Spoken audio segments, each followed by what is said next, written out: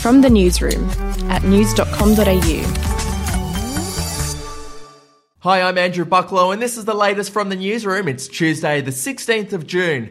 We'll start in the US, and Hollywood mogul Tyler Perry has offered to pay for all funeral expenses for Rayshard Brooks. He was the man who was fatally shot by an Atlanta police officer on Friday after officers responded to a call about a man sleeping in a car at a Wendy's restaurant. His death has sparked protests across Atlanta. Closer to home now, and a guest on last night's episode of Q&A has been praised for his comments about Australia's sporting codes and their failure to fully eliminate racism. The panel, which featured a number of sporting CEOs, was asked why sport administrations have failed to produce the results of stamping out racism.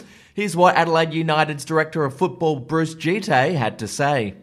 I think it starts with education. I really do. Its raison d'etre is to improve society, and society cannot be improved if you are not giving a hand up to help the people who have been left behind. And it's time for platitudes to stop and action to be taken. And to coronavirus now, and a Melbourne nightclub has been slapped with a $10,000 fine after hosting an event over the weekend which was attended by up to 50 people. The State Police's liquor licensing unit raided the Love Machine Club on Saturday night and found it in breach of Victoria's strict social distancing health orders. It's an expensive night out for them. We'll take a break.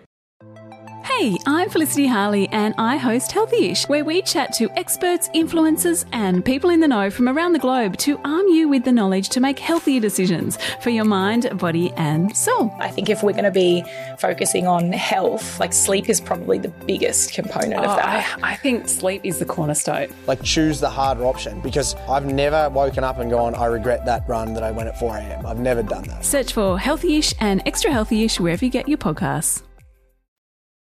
To entertainment now, and there was a bit of drama on The Voice last night. Guy Sebastian hit his buzzer for a contestant despite the fact he didn't have any spots left on his team. Now, his bizarre move put coach Kelly Rowland, who was the only one who did have a spot left on her team open, under immense pressure to just accept the singer, and she wasn't happy about it at all. Have a listen. Cheating. You cheating. I'm not cheating. You are cheating. I don't know if I can turn for you. But he, on the other hand, is not playing by the rules. And but I'm gonna. So you wouldn't take him at all.